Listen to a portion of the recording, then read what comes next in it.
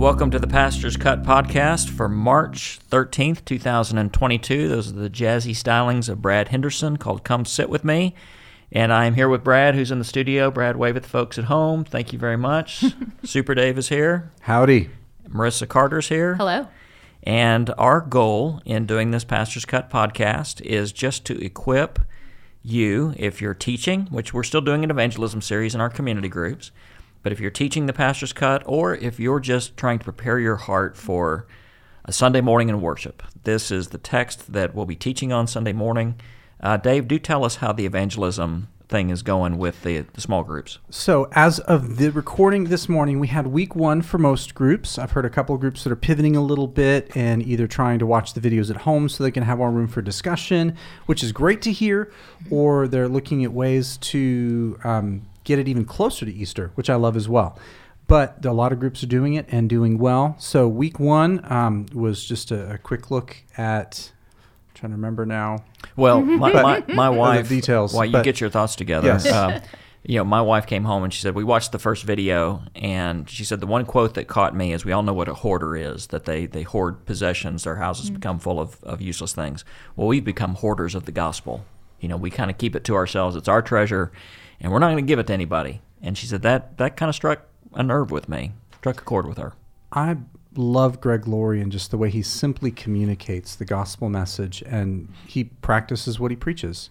He'll go out on the street, he'll lead people to faith in Jesus on his own, because he has a firm conviction that you have to own it before you can preach it from the pulpit.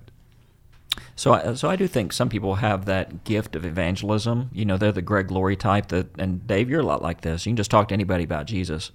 But whether or not you feel like you have that particular gifting, we all have that responsibility. Yes. That, it might not be my way, my personality, just to go up and initiate this conversation. Doesn't mean it's not for others, but I have the responsibility with those in my sphere of influence to share the gospel. Absolutely. Okay, so I want people also to get to know us personally, and we're just going to bounce around a little fun question here before we get into the text. Favorite place to eat in Tulsa?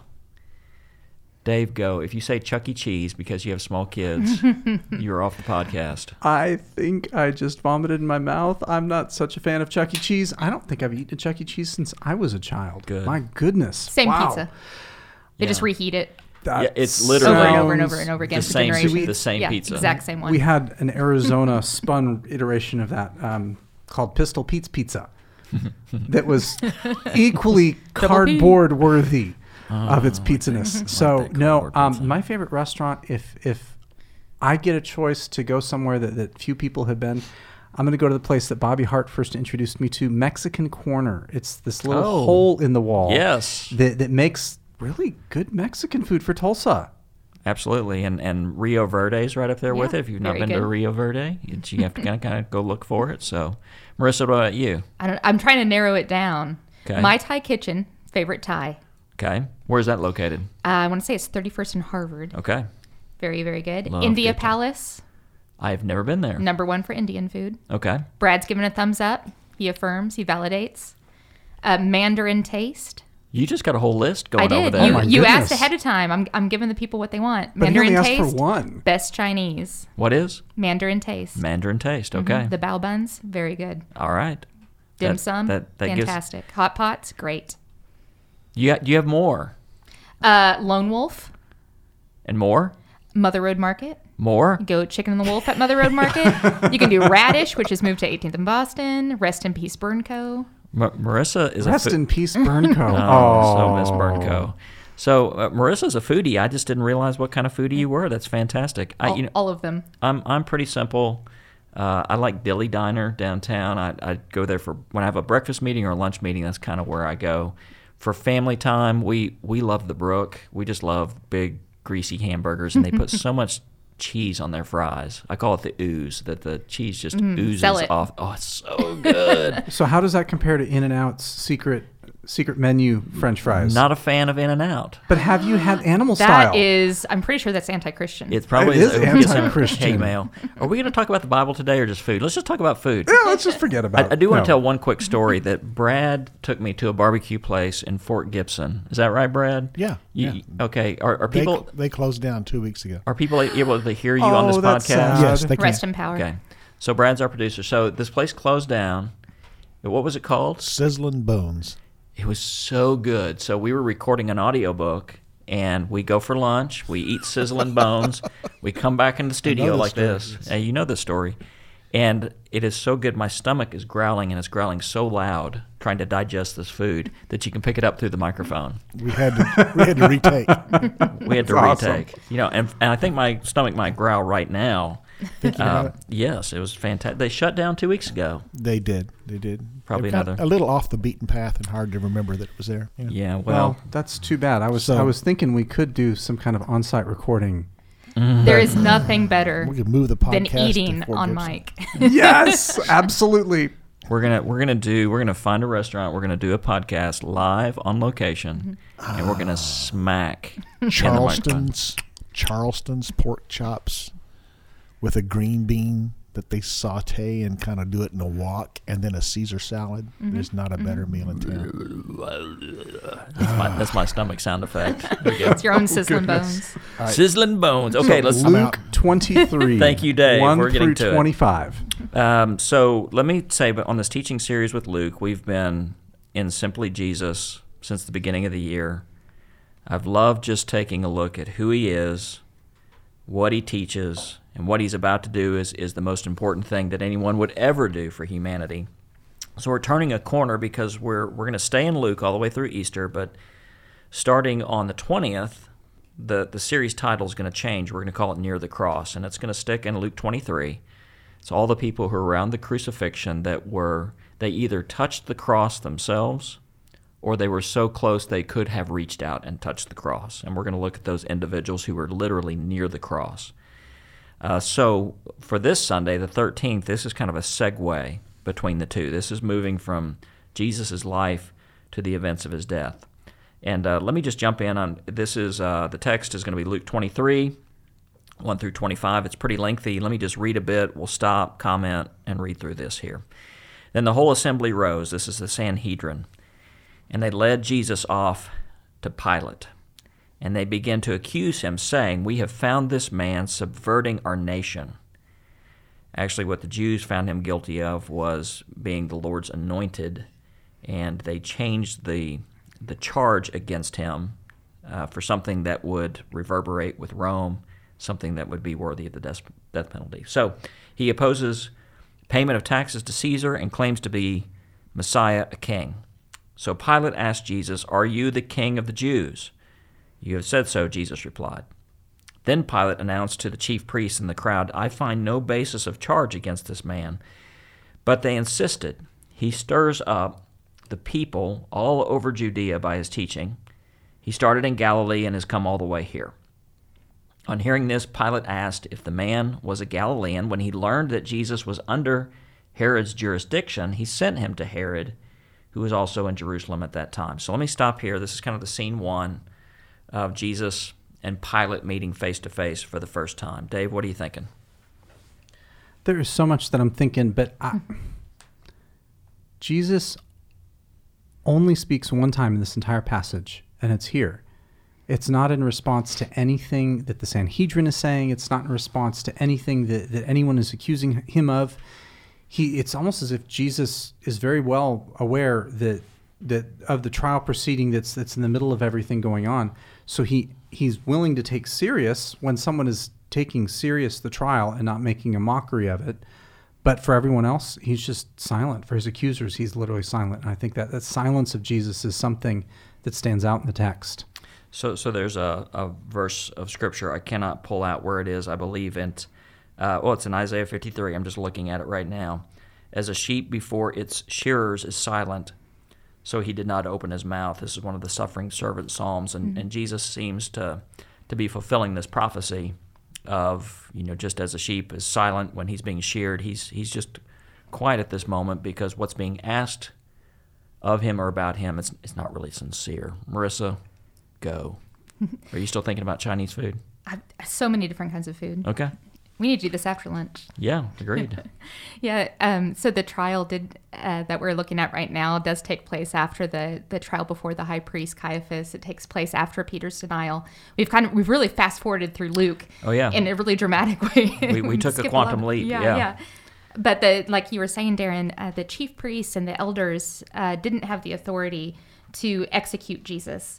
And Rome cared very, very little about religious infighting and what they saw as just a cultural matter. They didn't really want to have anything to do with it. So Caiaphas and the other elders really had to show Rome to justify before Rome why they should execute Jesus. That made them blame him for things that he did not actually do. They claimed that he was an insurrectionist, that he said, don't pay taxes to Caesar.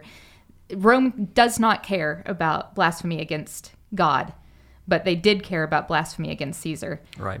So these things that they accused Jesus of, that he was dangerous, that he would upset political stability, that he would keep money out of Rome's pocket, and that he would make Pilate look bad, all of these things were things that Pilate cared about. Seems people have been misquoting Jesus for a long time. Yeah, I mean, it's to say that he says he opposes taxes to Caesar. That's not true at all. But that was a misquotation of a much larger conversation. Mm-hmm. Yeah, they too. I think that they didn't want to jeopardize their cleanliness. The high priests and elders, that this was something that was unseemly. They'd get the ball rolling, and they'd get it to the point where it could no longer be stopped. But they didn't really want to have anything to do with the dirty business of actual execution. And there's so many elements of tragedy in this, and of course we think about the tragedy of the crucifixion, but just every point, that every turn that they make seems to be an opportunity for people to make the right choice, opportunity for them to ask Jesus the right questions, for Jesus to have a real conversation about spiritual matters with people, Pilate, Caiaphas, all these different people, Herod. But there's a momentum to the story that can't be stopped. And one of these tragic elements is just that in desiring to stay clean before God, to stay righteous before God, they actually enacted the greatest act of blasphemy of all time. And that their desires were good, and yet still they fell so incredibly far from the mark. No one wants to seem to want Jesus dead in this story. Everyone seems to be trying to find an excuse, trying to find some way to keep this death march from proceeding. And at every turn, there seems to be something larger at work. Yeah. So now the scene is going to shift just a bit, and maybe some explanation is in order here. So Pilate was considered to be the governor over all of the nation, what used to be the nation of Israel. He was Rome's representative. But there was still a little bit of a holdover from the past generation. And if you remember the birth narrative stories of Jesus, Herod the Great, he had 3 or 4 sons that kind of divvied up his territory after he was gone, and they had some local jurisdiction. But really it was Rome calling the shots through Pilate. But there's a lot more than what I'm going into here, but still there were a couple of Herod's kids kind of in the neighborhood, exerting a little bit of influence here and there. And Herod, one of Herod's sons, I feel like I'm talking about George Foreman. George Foreman. And George. Second George the Third. George. Georgia. Yeah, it's been going on for a long time. Was it Georgine? So Jesus actually was a native of Galilee up north. And when Pilate heard that, he goes, well, this doesn't even fall under my jurisdiction. I can pawn this off on somebody else. And so this is literally the first, washing his hands. Literally tried to wash his hands. So it says when Herod saw Jesus, and he tries to get him to go to Herod, but when Herod saw Jesus, he was greatly pleased because for a long time he had been wanting to see him. From what he had heard about him, he hoped to see him perform a sign of some sort. So he plied him with many questions, but Jesus gave him no answer. Again, as the sheep before the shearers is silent. The chief priest and the teachers of the law were standing there vehemently accusing him. Then Herod and his soldiers ridiculed and mocked him, dressing him in an elegant robe. They sent him back to Pilate. And that day, Herod and Pilate became friends, because up till then they had been enemies. We still see here Jesus taking on the posture of silence. Dave, what do you think? So, I mean, there's just a couple of interesting things in the text. The text actually uses the same word. You can use a Greek word. I'm not going to use the Greek word, but I'm going to use the Greek explanation because I don't remember the actual Greek word. I know. But the word that is used in John 9, when Jesus healed the man that was born blind, he returned him back to his natural state. That's the same word that Luke uses here to describe Pilate sending Jesus back to Herod, to the place where he was born. That there's something about the natural landing spot there, the imagery there, that Luke is trying to tap into. That was before John's gospel was probably written, but still, there's something there. That it's equally fascinating that while Jesus continues to remain silent, Herod is probably just looking for a show, looking for a performance. The same guards that had John the Baptist arrested, that grabbed him, probably beheaded John the Baptist, his cousin, were the ones that were escorting Jesus, that were flogging Jesus, that were around Jesus in that moment. And while Jesus remains silent, it's like he tries to ratchet the tension down a little bit.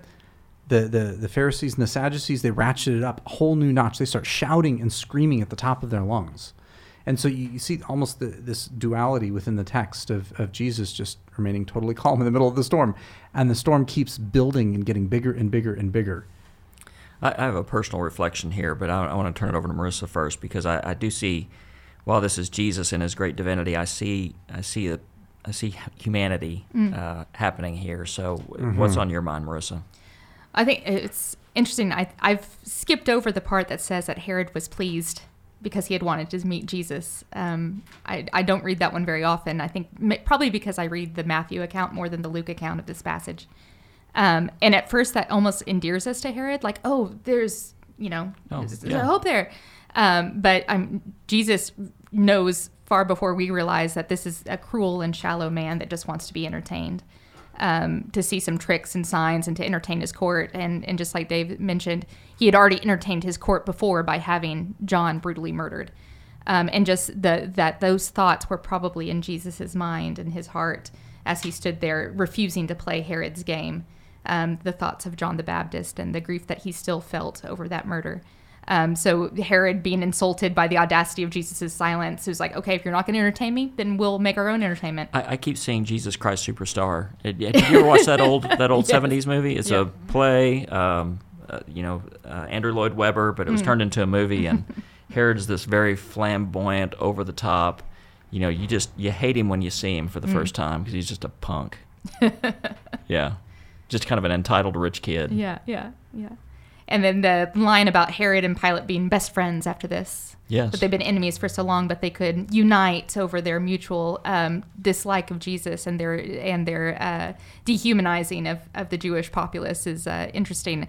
We talked last week about the Good Shepherd, and you mentioned Isaiah's passages about sheep. And I think that, and it's probably because of that I'm thinking of Ezekiel 34 when I read this, about these men who were given the role of shepherds over Palestine, over the Jewish people, and just how corrupt they had become. I'll just read from Ezekiel 34. It says, "Woe to you, shepherds of Israel, who only take care of yourselves. Should not shepherds take care of the flock? You eat the curds, clothe yourself with the wool, and slaughter the choice animals, but you do not take care of the flock.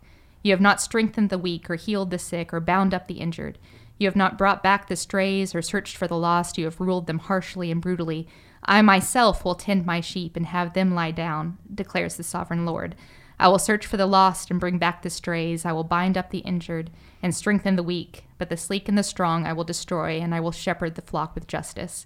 And just how temporal these men, their rules actually would become, that they would be removed from their role as shepherds. And this shows just how far they had fallen from that shepherd ideal, and so now Jesus is taking his flock back. You can serve or strut, but you can't typically do both at the same time. I just feel bad that I quote Jesus Christ Superstar and you quote Ezekiel 34. What does that say, Marissa? I see no implications there. Okay. You're in tune with pop culture and trying to bridge the gap to the gospel. Well, okay, in tune with pop culture from what year? Yeah, I was in tune. Okay. I wasn't going to imply anything. 70s pop culture. That was one of my. I'm trying to help here. Yeah, don't help, Dave. Don't. No. I'll go back to quoting Greek. There you go. So I see here a very human moment. This isn't always true, but in a conflict, here's what you see. You see them before Herod.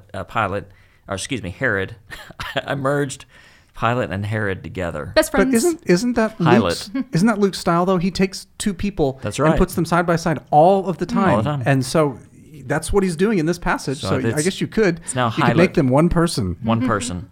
So as Jesus is before Herod, you have all the religious leaders yelling and screaming, Jesus is silent. I see in that, when I'm hearing two sides of an issue, two people are in conflict, the people who are often screaming the loudest are usually the ones telling the lies.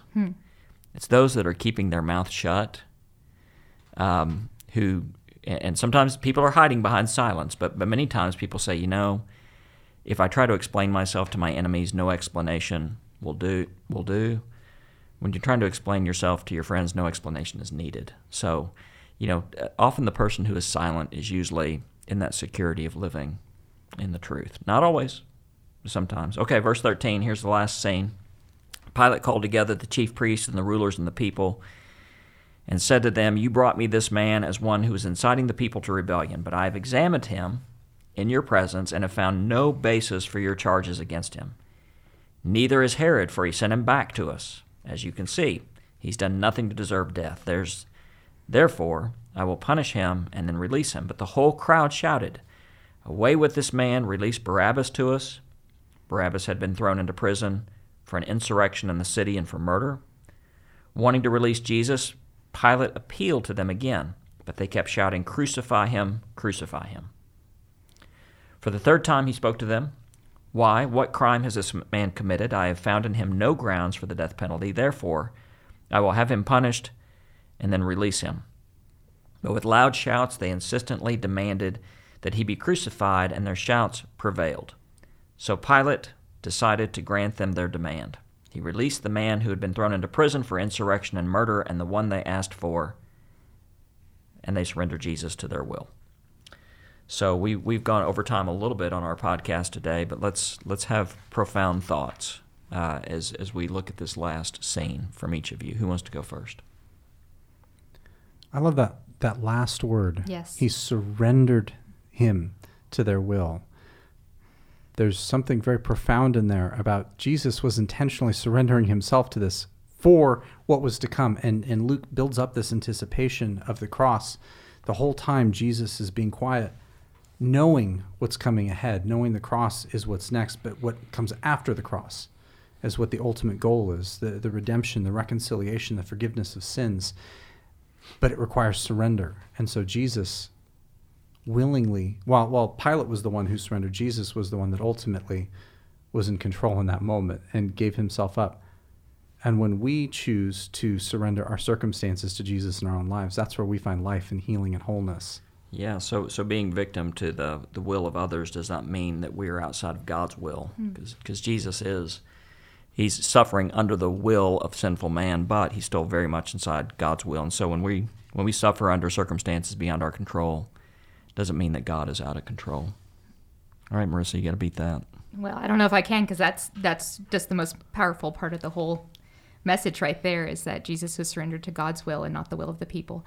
But looking at the reaction of Pilate to this whole situation, and Matthew, I think, shows a little bit more clearly just how unnerved he was by losing his authority in the presence of Jesus, and how just from the very moment that Caiaphas, the high priest, Pilate, they all thought that this was going to be rubber stamped and just be done before the people woke up. And that is not at all how it happened, because of just the presence of Jesus was so unnerving to Pilate. But he didn't, his reaction to that, his acknowledgement that this was someone who was innocent, and more than that it was perhaps was the Messiah, he didn't do anything with it. Not choosing for Jesus is choosing against him. He had the opportunity, the authority of Rome behind him to say, no, he's innocent, I'm letting him go.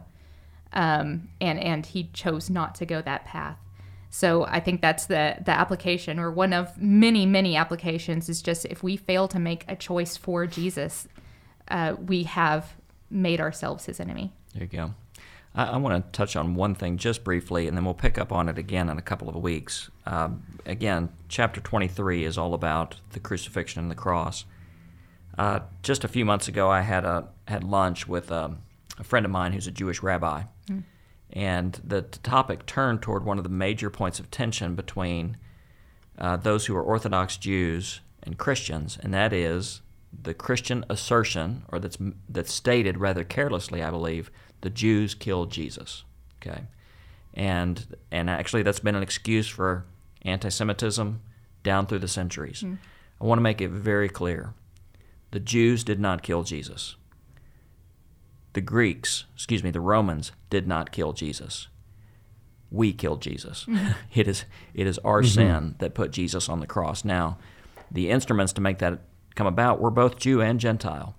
But when Jesus speaks from the cross, and here's where it really drives home, when Jesus says, "Father, forgive them, for they don't know what they're doing," he is speaking both to or about the Jewish and the Gentile audience. So who killed Jesus? Was it the Jews? Was it the Gentiles? Hey, if we really understand the cross, it was us. It was us. And if anybody is culpable for that, it is us. So that's a little note there. I don't know that many of us would go around and say that's the basis for anti-Semitism, or that's the basis for any racism against the Jews, but we need to be careful because sometimes careless comments can be made. Right. Yeah, language is really important in talking about these passages. In any passage where we see the Pharisees or other select groups and individuals come up against Jesus, just the reminder, which seems very obvious, but these were all Jewish people, that Jesus was Jewish. His disciples were Jews. Those that loved him very, very dearly were Jewish. And our church history is marked by anti-Semitism that we injected into these passages. So both that they were used as an excuse for anti-Semitism, and anti-Semitism marked the way we use our language as well. So that's right. Just to be careful with that. We do need to be careful. So with that wraps up this first scene in Luke 23. In the next few weeks, we're going to begin to look at those people who were literally near the cross and what circumstances brought them there, in the hopes of that we will be near the cross as well. So I say we go have some Chuck E. Cheese and call That's it a day already. No. Yeah, no. Okay. We can eat Chuck E. Cheese and watch Jesus Christ Superstar. As long Both as we classics. as long as we get to watch that bear with the one snare drum. Oh, the animatronics. Yes. Really creepy. Yes. Really creepy.